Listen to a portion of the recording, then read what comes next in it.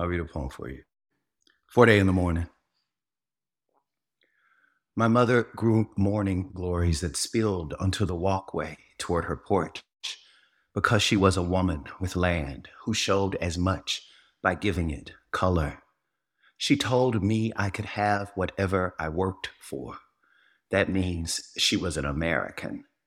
But she'd say it was because she believed in God. I am ashamed of America and confounded by God.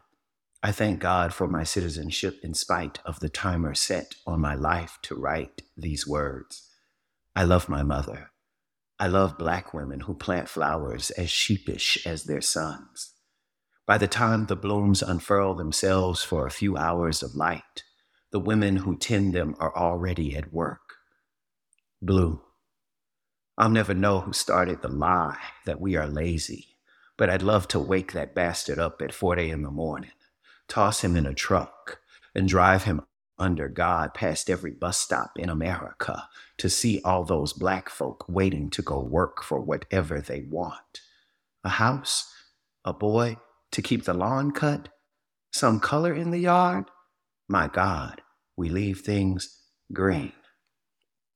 That's so powerful. I mean, I think it really speaks to the power of poetry because it says so many things. I mean, to me, and to you, it's something else. Well, those flowers are real. I grew up with them in front of this area, this sort of flower bed area in front of our house, near the porch. And they were always really interesting to me. And I never know where a poem is going to go when I start a poem. So I think I just started somewhere on the music of thinking about music. I mean, literally that. The lines come to me and I write them down because they come to me as music might, like as sounds might. And I'm somehow attracted to those sounds, much more attracted to those sounds than I am aware of what I'm saying. And after writing them down, I sort of become aware of what I'm saying as I'm writing.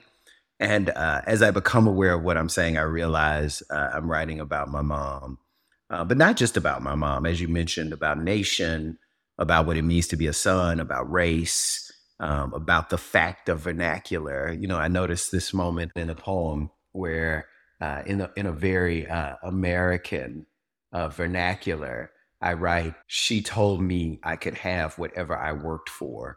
Which is, even ending the sentence on the for seems to, what I mean, to point toward a certain kind of American idiom of speech.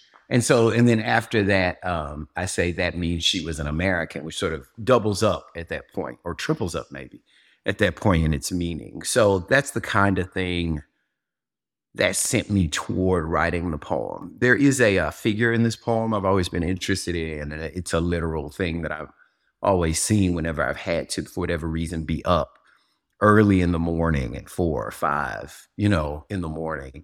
There are already people on their way to work. And it is true in the cities where I've lived, when I look at, when I'm driving and I'm passing train stops or bus stops, those people who seem to need to be at work the earliest are often Black people. They're the people who are doing so many things before we get to work, so that all those things are already done or have already started. And so I think something about all of that just came together in this poem. You're listening to Stories, Poems, Music from The Creative Process. To hear our full interview with Pulitzer Prize-winning poet JERICHO Brown, visit the Creative Process Arts, Culture and Society podcast. This podcast is produced by Mia Funk with the participation of collaborating universities and students. Thanks for listening.